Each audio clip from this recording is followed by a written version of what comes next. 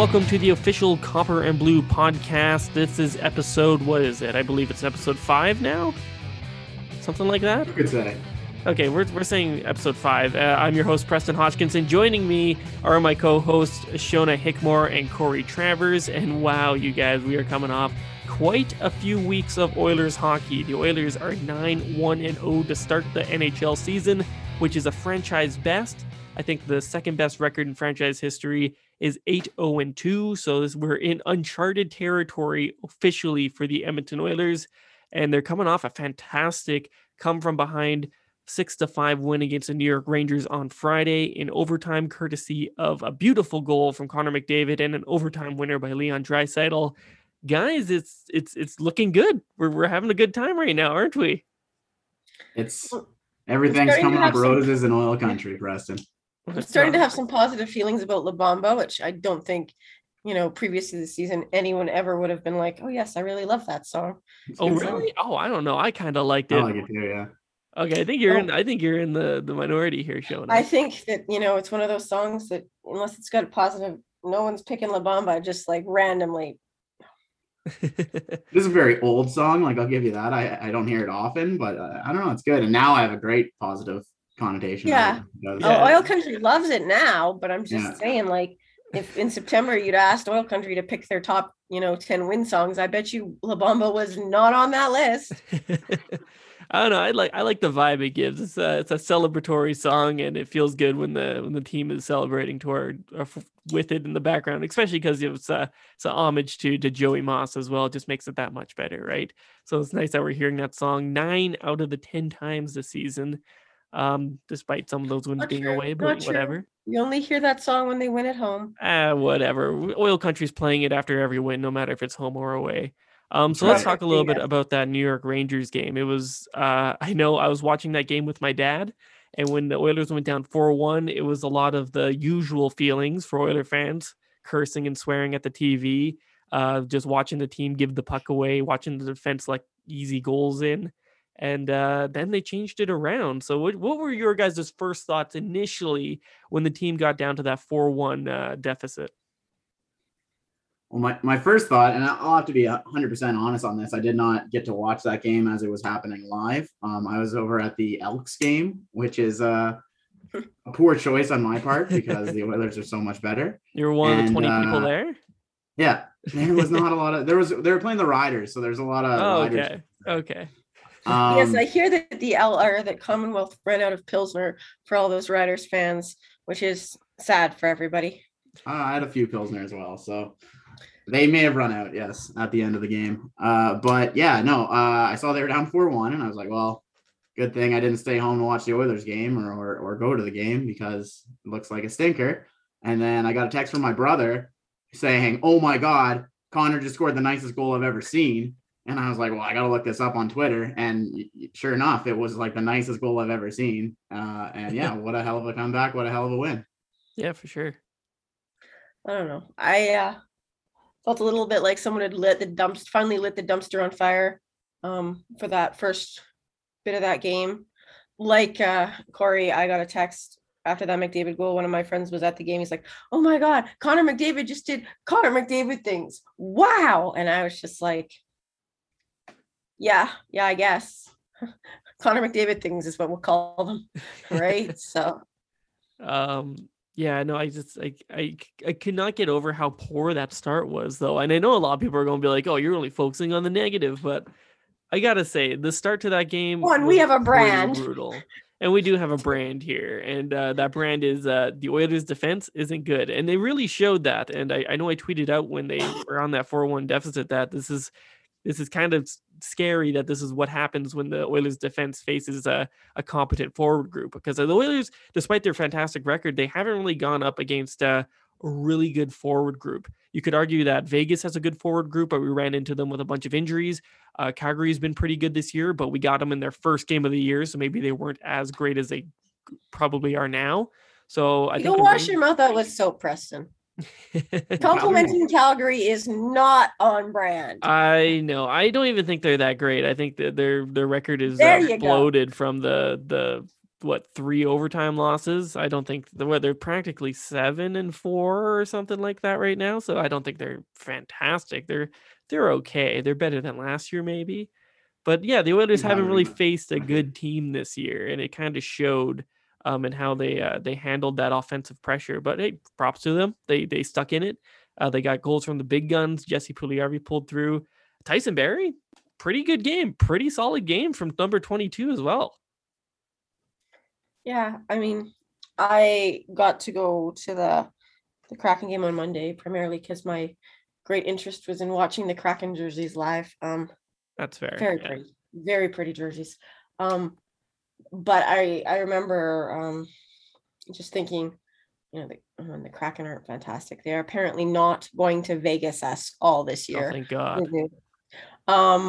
Yet, like, unless they have some fantastic later games. But I remember thinking that even against one of the Kraken goals, maybe the second goal, and I think it's Barrie that, he was good on Friday, but like awful on Monday. Like Jimmy Schwartz just goes around him like he's a pylon. And I was like, no, this is awful, right? Like, that's something I've seen with the Oilers defense this year, especially with guys like Darnell Nurse, and I've seen it with Duncan Keith a few times too.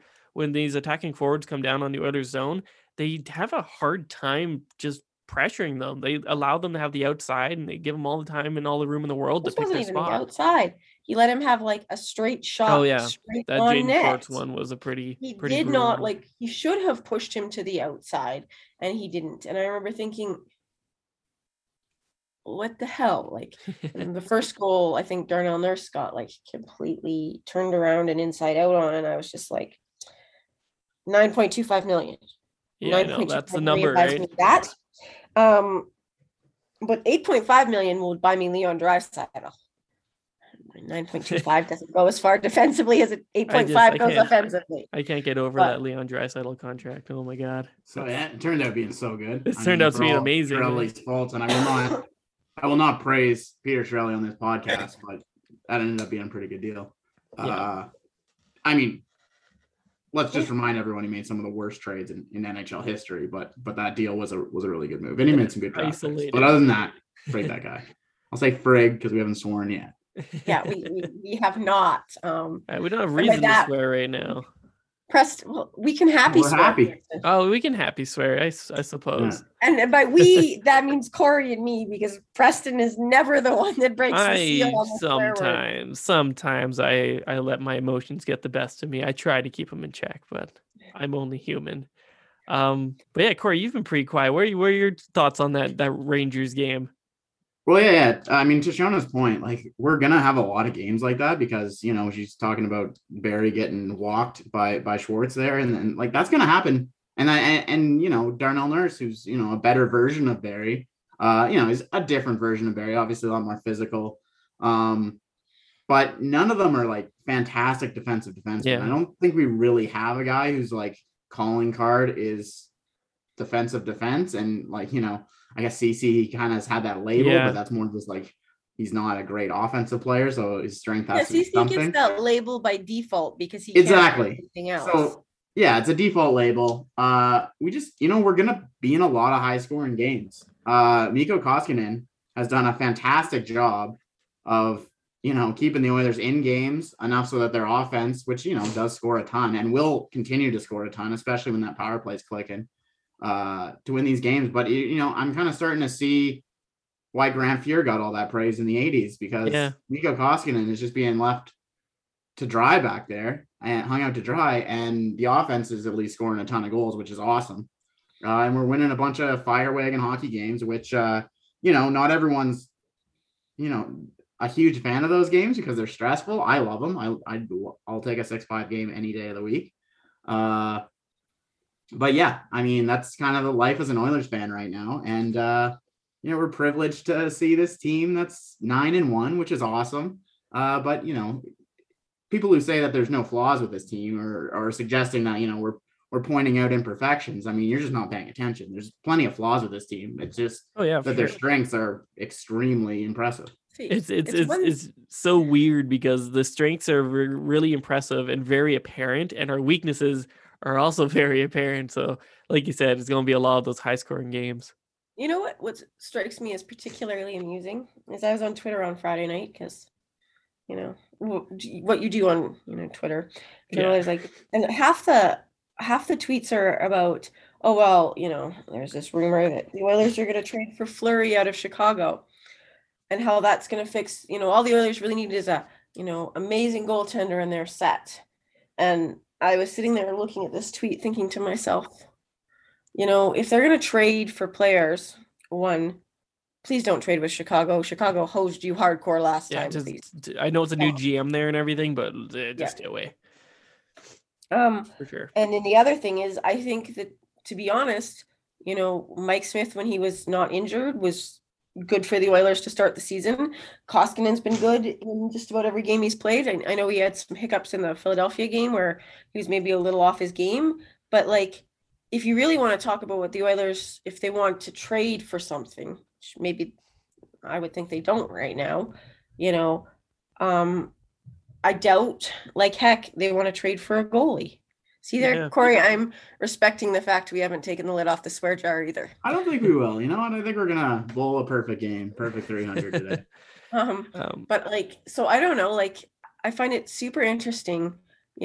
Like you were saying, Preston. To me, it seems like the Oilers' weaknesses are super apparent, as are their strengths. But then I go out into the blogosphere and the Twitter sphere and all that, and it seems like it's like, well, if we just get a goalie, and I'm like, yeah, at least fix the defense. That's what I was thinking too. I think I was just about I knew they were magic, but I didn't know they could do that. Yeah, that's one of the surprising things about this team over the last few years is I feel like every year we go in with this Smith and Koskinen duo, and everyone's like, this isn't good enough. It's not going to be good enough to go into the playoffs. They're not going to be good enough to get through a good regular season. And I've said that too plenty of times, but every year it seems like they're doing it. They're just fine, and they're proving to be a capable duo. And I know we haven't seen a lot of Mike Smith because of his injury, which is kind of strange because I believe that happened like 4 weeks ago or something.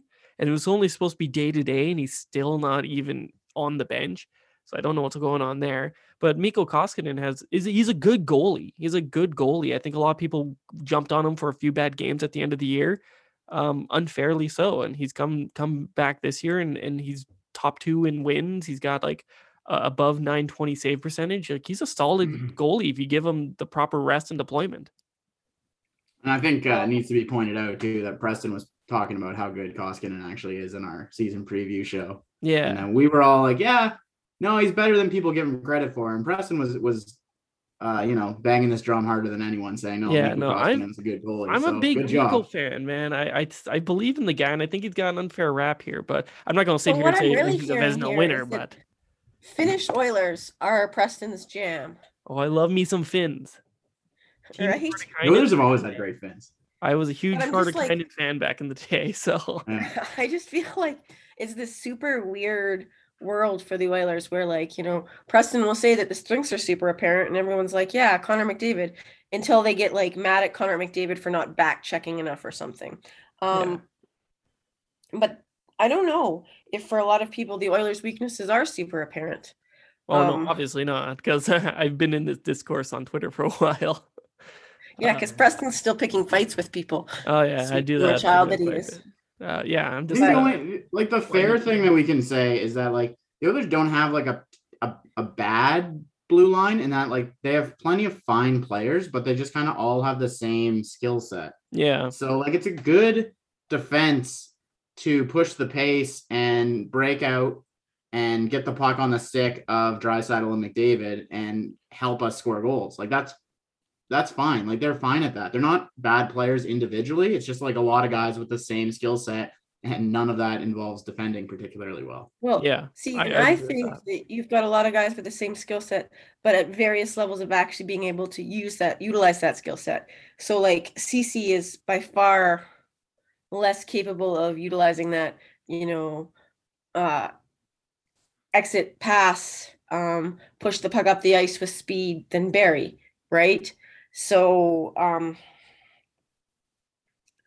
for me, the Oilers defense is slightly less than fine because I feel like it, it does have like one job that it's, really geared towards doing. But I feel like there are people on the defense, everyone knows I'm not a huge Barry fan, but Barry, Bouchard, even Cuckoo to a greater extent are able to like match that pace that's coming from their forward group or, read the play for the exit passes and all those things. They've been better at it. And maybe that's partly due to exposure to the Oilers system. But then CC and Keith in particular, I think I've struggled to see that. I've struggled with that defensive pairing because it seems out of place, kind of out of sync in some of the games, or for parts of some of the games. Like it's really a step behind where the forward group needs it to be, or if it's not behind, it's just not, and then like you're saying, Corey, it'll click and it'll be like amazing for 3 shifts and then it'll kind of seem out of sync again, right? Mhm. It's just that in those 3 shifts, there's been 2 goals scored and like, they've got, whatever, right? So like when they work fantastically well. To your point, Corey, I just feel like I'm a big proponent of 60 minutes of hockey and not, 30, 35, 40, and I feel like maybe our defense is still in that playing 2 of 3 periods kind of mode. So I have We can a just get up to 3 crazy periods, little that'd be little great. stat here to throw out to you guys. So we're talking about defense, and obviously there's like Corey said, all of them are pretty decent players by themselves, but they're all pretty similar in skill set. So that kind of creates a one-dimensional defense. But on the forward group, like my God, 8 of our 10 games we've scored 5+ goals this year. Like our offense is really living up to that like top of the league standard. I think the only games we haven't scored 5 or more goals is the 2 games against Vancouver. They were both 2-1 No, and 3-2. I think they only scored 3 against Philadelphia. Oh, in Philadelphia. Sorry, I forgot about that one.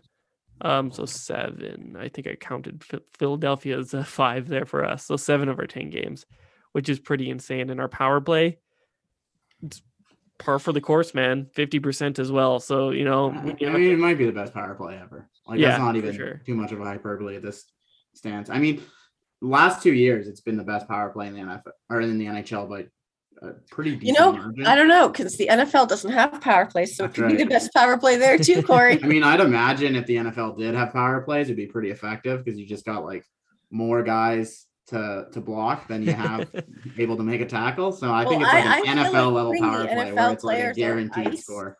I feel like putting them on ice really disadvantages them and really gives our guys a good shot. Yeah. Oilers power play best in all Big Four sports for sure. At the moment, probably ever. Clicking at 50%, I think now, and it's something that even when we're not playing that well, we get a power play and it totally changes the tide of the game. I think I mentioned this when we played Vegas. Like we got off to a really piss poor start against Vegas. I think, despite their injuries, they got the early lead. We get a power play, we tie it up. It's totally new game, and then everything shifts our way after that. So it's insane to see how good this power play is because the addition of Zach Hyman to that net front presence, like I think he might be the best player in front of the net, and to add him to the likes of McDavid, Draisaitl, Nuge, Barry's a fantastic power play guy. Like oh my God, it's insane. So when you got that going for you, you can kind of get away with that one-dimensional defense, I guess. Yeah, and we have like a decent second unit on the power play as well. Oh, for sure. And having someone like Bouchard who can really, I mean, the thing that we say a lot, and it's still true, is that like Barry was probably expendable in the offseason because of Bouchard. Yeah. But like, it is nice to have 2 of those guys to quarterback your power plays. And also we were criticizing the defense a lot earlier, and I was including, I didn't exclude anyone there. I would like to exclude Bouchard from all my criticisms. Sure. I never will criticize that guy. He's awesome. Even in games where the defense hasn't been fantastic, he has the very least, being one of the lesser bits of not fantastic For being play. the youngest guy on that D-core, he certainly acts like he's the most veteran, like night in, night out. It just seems like he knows what he's doing and he doesn't get frazzled no matter the situation. Just no panic whatsoever, ever. And that's just one of the best compliments you could possibly give to a defenseman, I think, is just a lack of panic. And he has that, and he's always had it. Yeah, for sure. I think that's no one would disagree with that. No. I mean, I do think it's interesting, like we're talking about how amazing the power play is.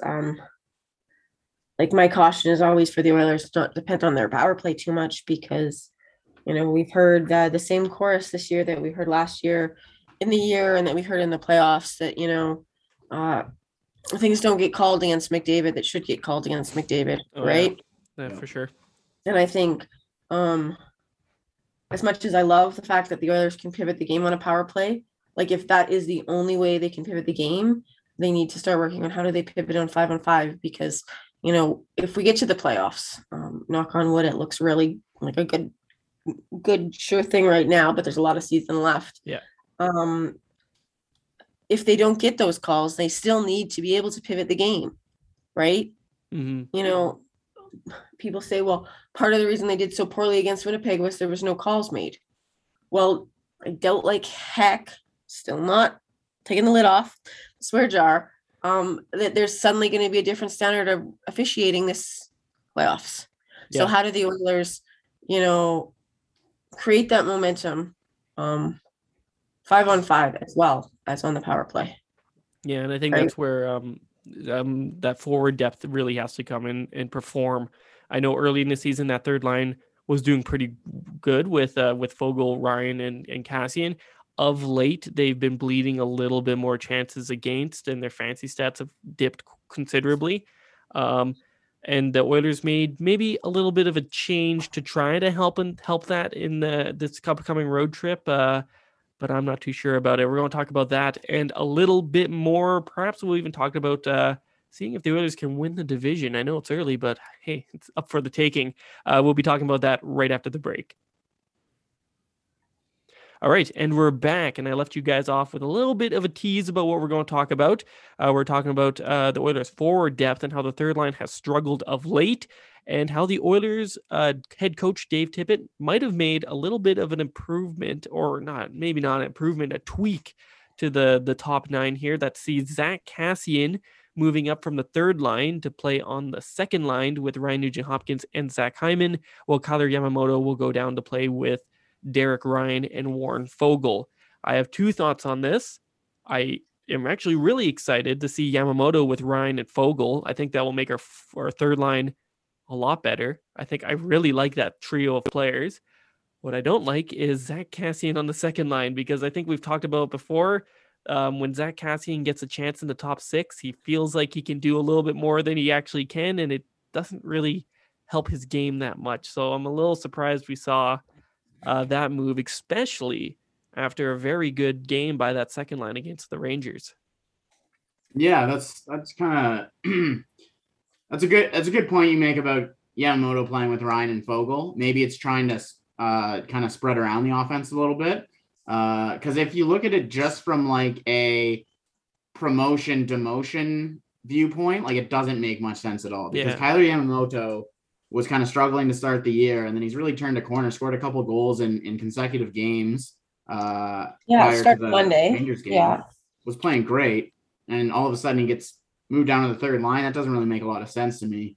But yeah, if it's just like, hey, Yamamoto's playing great, let's put him on the third line, maybe get a little bit of what he was bringing to the second line down there, spread out the offense a little bit. I get that. But yeah, what does concern me is Zack Kassian, who had been playing really well by his standards.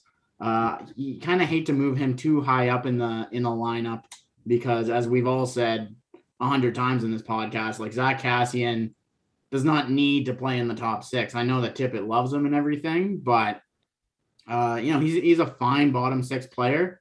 When you start putting him in the top six, I don't know. It's something, he loses something to me. And I just hope he doesn't. I hope he just kind of plays a simple game Stays out of the penalty box, doesn't try to do too much. Sometimes when he gets a little too much ice time, I feel like he can get tired and he can start taking dumb penalties, and that's where he can really hurt the team is if he starts taking a lot of dumb penalties. Yeah. Yeah, I don't know if it's tired when he starts taking dumb penalties. But I'm noting the same thing. It's like when he gets up into that second line, maybe he tries to do too much or he crosses that line between agitator and instigator, in an attempt to draw a penalty. And then the Oilers are on the kill where they don't have to be, but are because Zach Kassian is not playing to his strengths. I mean, I'm sorry. Can he skate better than he could last time you put him up on the second line? I don't think so. I mean, Zach Kassian's like not a slow skater by any means, but yeah, he's a little. Well, agility's not a strong point. It was like a quarter of a rink behind the second line last time he was up with them. Now, granted, that was a Draisaitl and Yamamoto second line, but I don't know. Like, I understand trying to spread out your offense, but to be quite frank, I'm not sure this doesn't work to deactivate any chemistry you had in both lines, right? This drives me nuts. They had lines that were working. Yeah, it just seems the third line was actually like one of the best third lines in the NHL. It was physical. It was putting up secondary scoring. It was just solid. And for whatever reason you're tinkering and of all the players I would have thought that could move up, Foegele or Ryan would have been on my list ahead of Kassian to move up and like make an impact. I think Kassian is the worst one to move off the third line. And some of it is because of what you guys have said. Like, he gonna try to play a game that's not his game in an effort to prove he belongs there, which, he doesn't. Let's be clear. Like, this is not his game. This is not what he's on this team to do.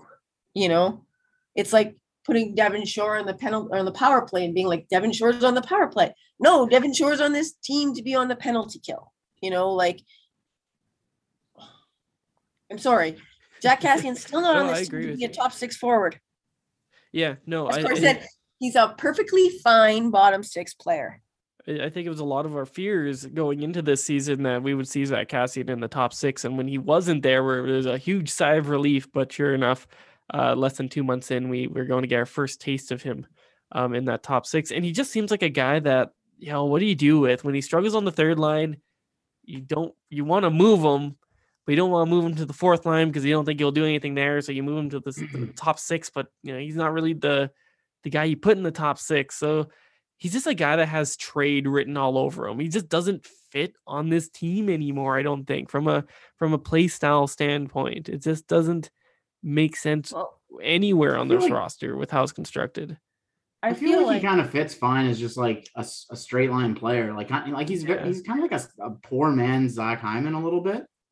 Yeah. Like he does everything Hyman does well, or like also his strengths, but he's just not quite as good at any of them. And he's also not as good at his weaknesses either. But yeah, I just don't see how having two of the same style of player on Nugent Hopkins' wings is going to help out Nugent Hopkins as a playmaker. I just feel like he's going to need a little bit more give and go that Yamamoto was giving him. Just makes more sense to me. I guess you could say that maybe Kassian has been better at finishing plays this year early on. So maybe he gels well with Nuge. Because Nuge has been a man possessed with the plays this year. He's scored no goals, but he leads the league in assists. So, but Hyman's been fantastic at finishing, right? Yeah, so is Hyman. If I'm Nuge, do I go to Hyman or do I go to Zach Kassian?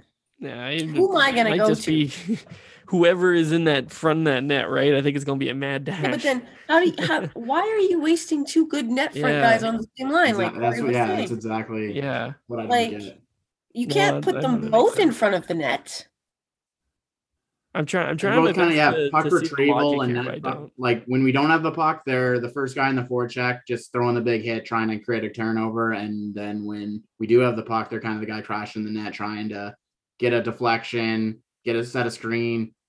They're just so similar. I just don't really see how they fit on the same line. I feel like they're going to be trying to get in the same spot a lot. Yeah, it's kind of the issue you kind of get when you have Hyman and Puljujarvi on the same line. And I think they play well off each other, but they are kind of the same player. Obviously, Puljujarvi is better than Kassian, so it's not quite the same, but it's similar situation, I suppose. Yep. Except I think again, like, with Puljujarvi, Hyman has something Puljujarvi doesn't in his, greater understanding of, how things might play out, on ice.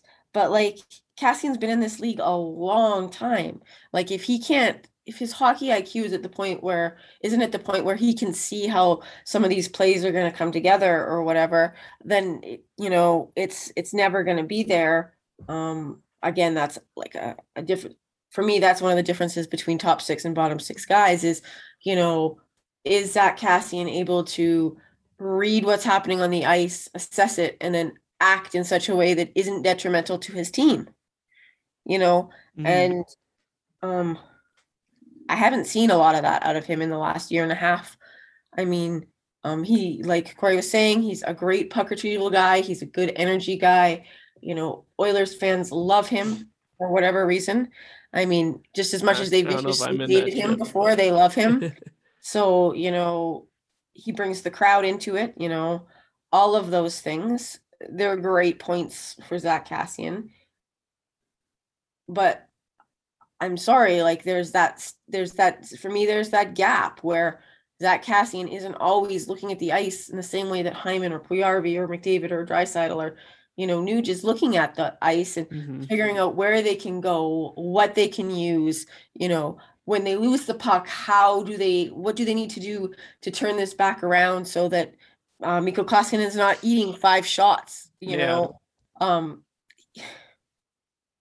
hasn't been that guy traditionally, for the Oilers. So if he's suddenly got that depth of, understanding and playmaking in him, maybe it comes out. Maybe I'm eating crow, but you would have thought when we were getting our butts handed to us, we would have seen it. Yeah. I think one thing too about both Hyman and Puljujarvi that they can bring to the top of the lineup that Kassian doesn't is their defense too. Like they're both excellent defensive forwards, and Kassian's pretty average defensively. So like those guys are pretty simple games. They're not going to be creating plays the way even like a Nugent Hopkins can, let alone McDavid and Draisaitl. But like those guys play very simple offensive games and can kind of don't disrupt what the more creative offensive players do, but they're also a really good defensive conscience. So you want to play those guys 20 minutes a night. And Kassian, no, not so much. Yeah, and it's funny, we've been talking about the top 6 so much here, but we haven't even mentioned that Connor McDavid and Leon Draisaitl are on one line again and not separated, which I think, again, I say it every episode, they should be on separate lines. I will give it a pass here for a little while because I've really liked that Hyman, Nugent Hopkins, and Yamamoto line. I'll give it a pass. The what? The one that just got... It's gone. The one that's gone now. So we'll see. I'll give this Kassian experiment a game or two. I think we played Detroit and Buffalo. So if you're going to fuck shit up, do it there. Okay. Detroit's beating the Golden Knights last I checked. They're up 4-2 before we started recording. Oh, nice. So just our luck. We'll run into a hot Detroit team.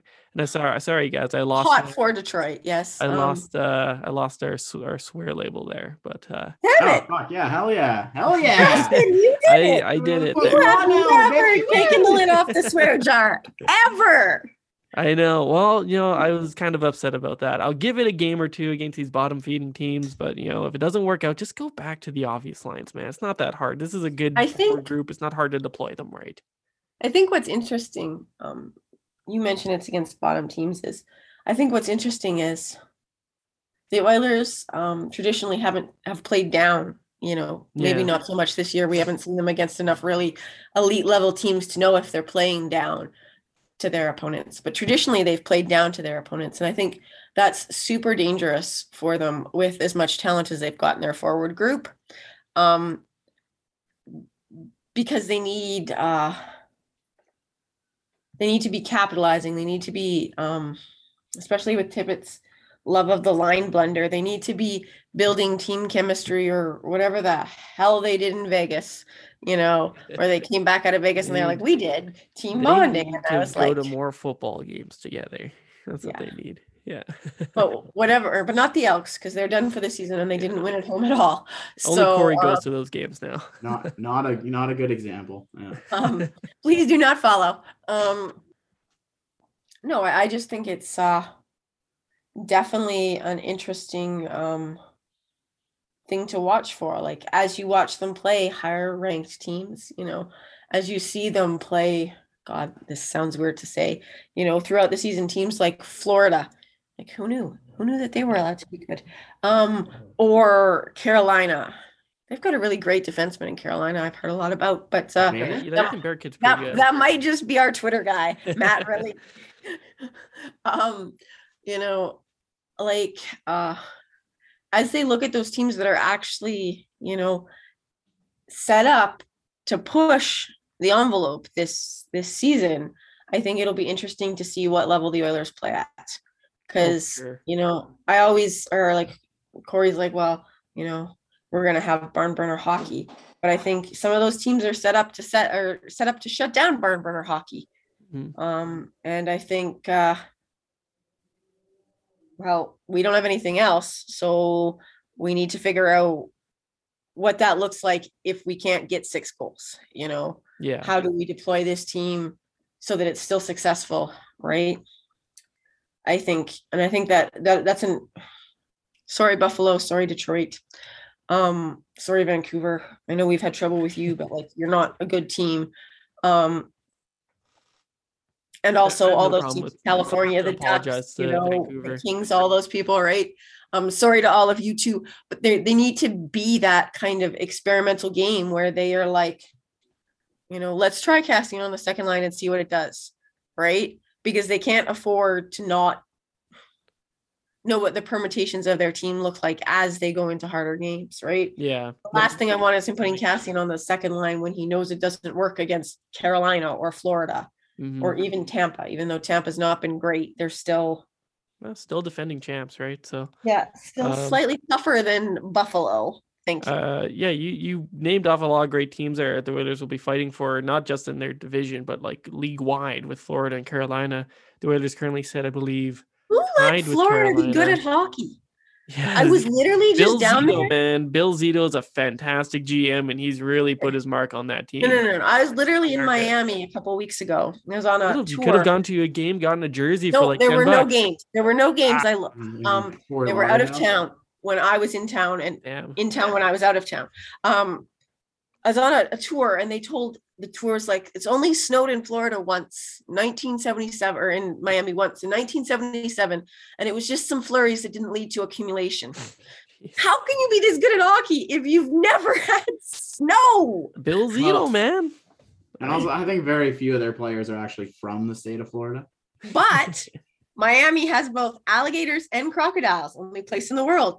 Florida, only place with alligators and crocodiles, because one's saltwater, one's freshwater. Anyway, I can understand why no one would want to go down there and play there, because there's a bunch of reptiles that will eat you. But you don't have to pay taxes, or as many taxes, so. But there's a whole lot going on in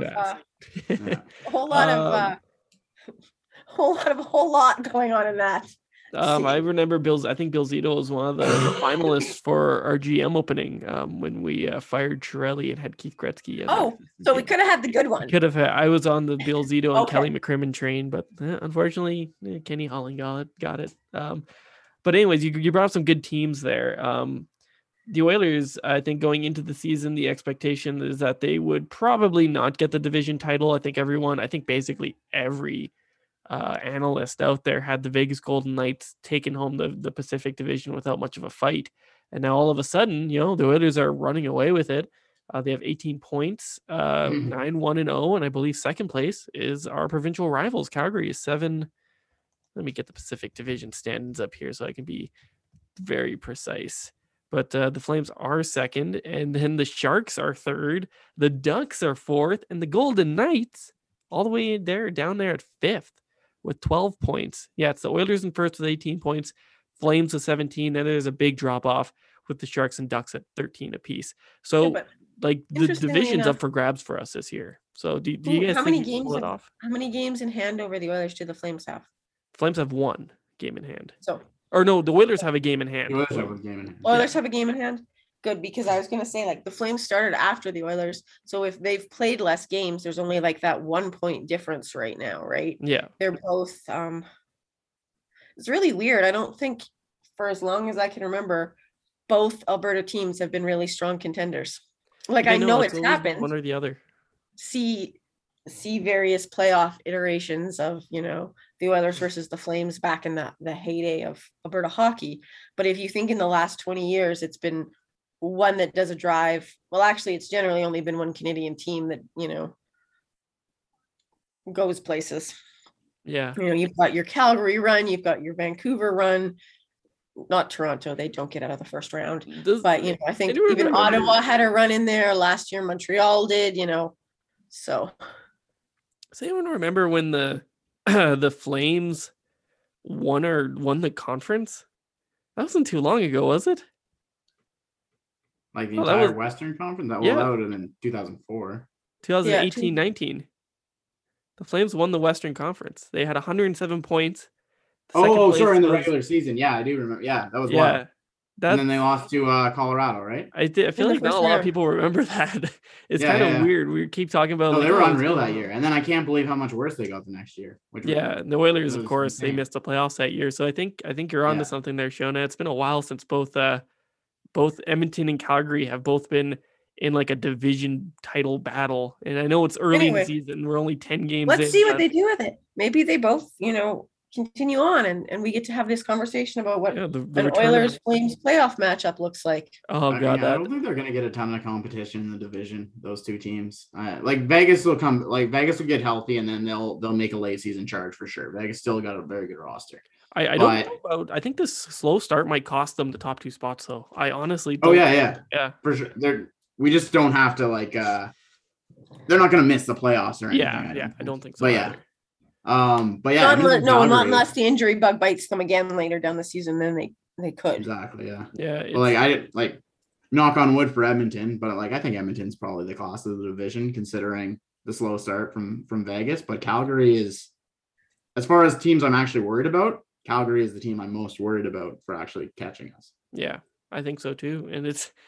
I hate to compliment them. I know we don't do that on this podcast. But they're that team. I still don't think they'll catch us. I think we're still a better team than them. But hey, props to them. I will say I was very glad that very glad that Vegas won the Jack Eichel, trade lottery this week because I did not want to see him in Calgary. I was kind of split on that. I kind of wanted to see Battle of Albertas with Eichel and McDavid. That would have been fun. My God, Preston! I did not want to see away a lot. I did not want to see way better. Yeah, I wanted to see I did not want to see what the Edmonton media would do with the rekindling of the McDavid Eichel. I guess rivalry. That's just trade him anywhere but Calgary because I cannot take Terry Jones writing 40 columns about the rivalry between McDavid and Eichel, which is a completely manufactured thing because they've played each other 8 times in their professional careers. Yeah. This is not Sidney Crosby and Alex Ovechkin. They don't play each other that much. Yeah, they're not. They're in the same division now, but they weren't before. Yeah, speaking of that, Vegas, saying, I could not take it.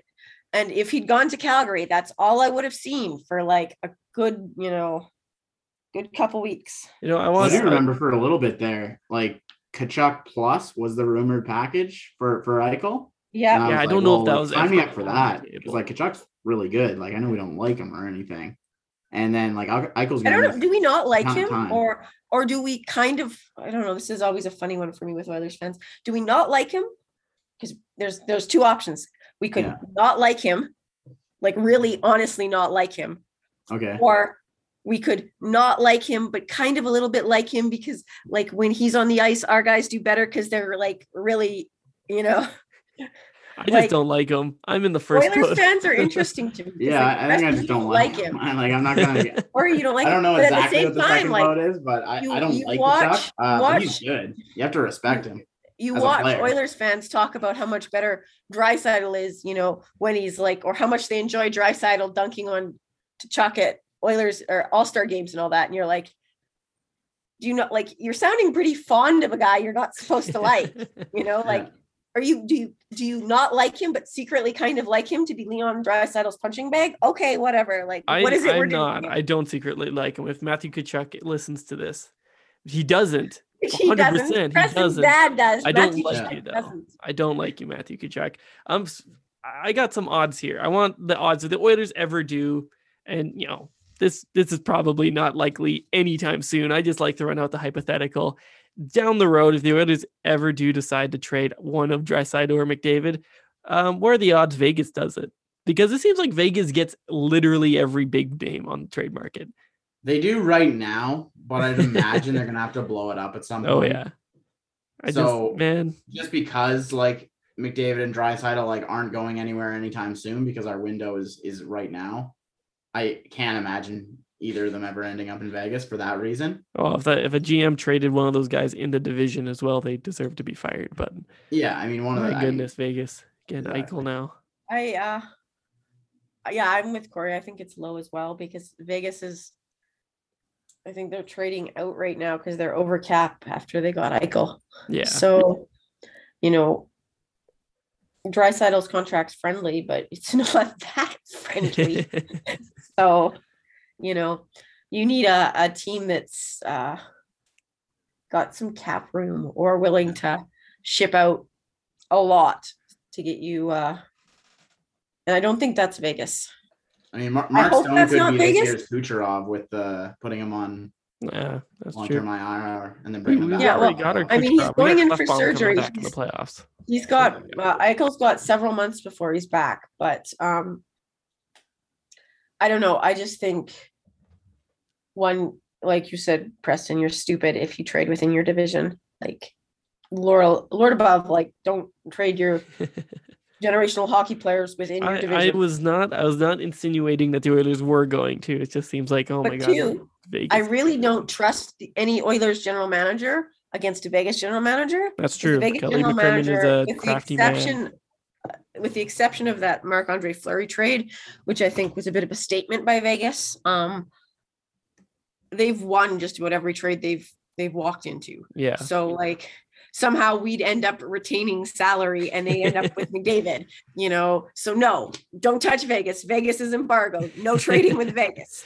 All right, I think we're running a little bit long here, so we're going around to predictions for the week. The Oilers open up a 5-game road trip this Tuesday against the Detroit Red Wings. They then go to Boston to take on the Bruins on Thursday.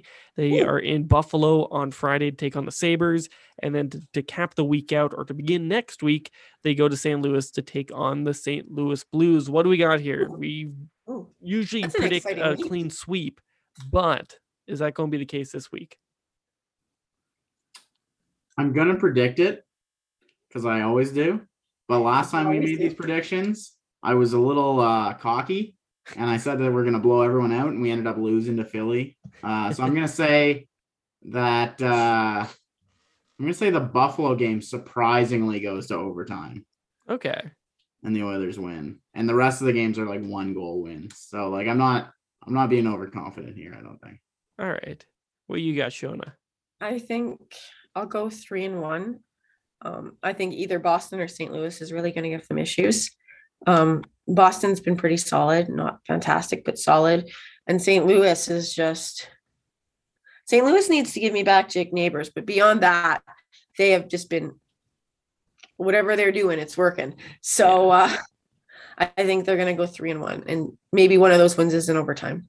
But I don't think they'll beat Boston and St. Louis, but I do expect that they beat Detroit and Buffalo. No giving Detroit a point just because they're your Holland's old team. Like no pity points here, guys. Okay? Oh man, I don't want to copy you, Shona, but I think 3-1. I'm going to do it. I can see them being. Aren't you supposed to be aligned with Corey? I know, but department. feel like they gotta start losing games at some point, and I never want to predict that, but okay, so screw it. They're gonna do it. They're gonna go 4-0 this week. Hell yeah. And I'm gonna say they're gonna blow out the Red Wings. McDavid's getting a hat trick. Then they're gonna beat the Bruins by 2. Sabres is gonna be in there blowout, and hell, they're gonna blow out the Blues as well. They are not blowing up the Blues. They're gonna do it. You do you, Preston. All right, I think that's gonna do it for this week's episode. Thank you guys for listening. And hey, these Oilers games this week, we're no longer there. Are they 8 p.m. starts? They're gonna be 5:30 Mountain. So we're gonna get some early games here. So I hope you guys enjoy that, and we'll talk to you guys next week.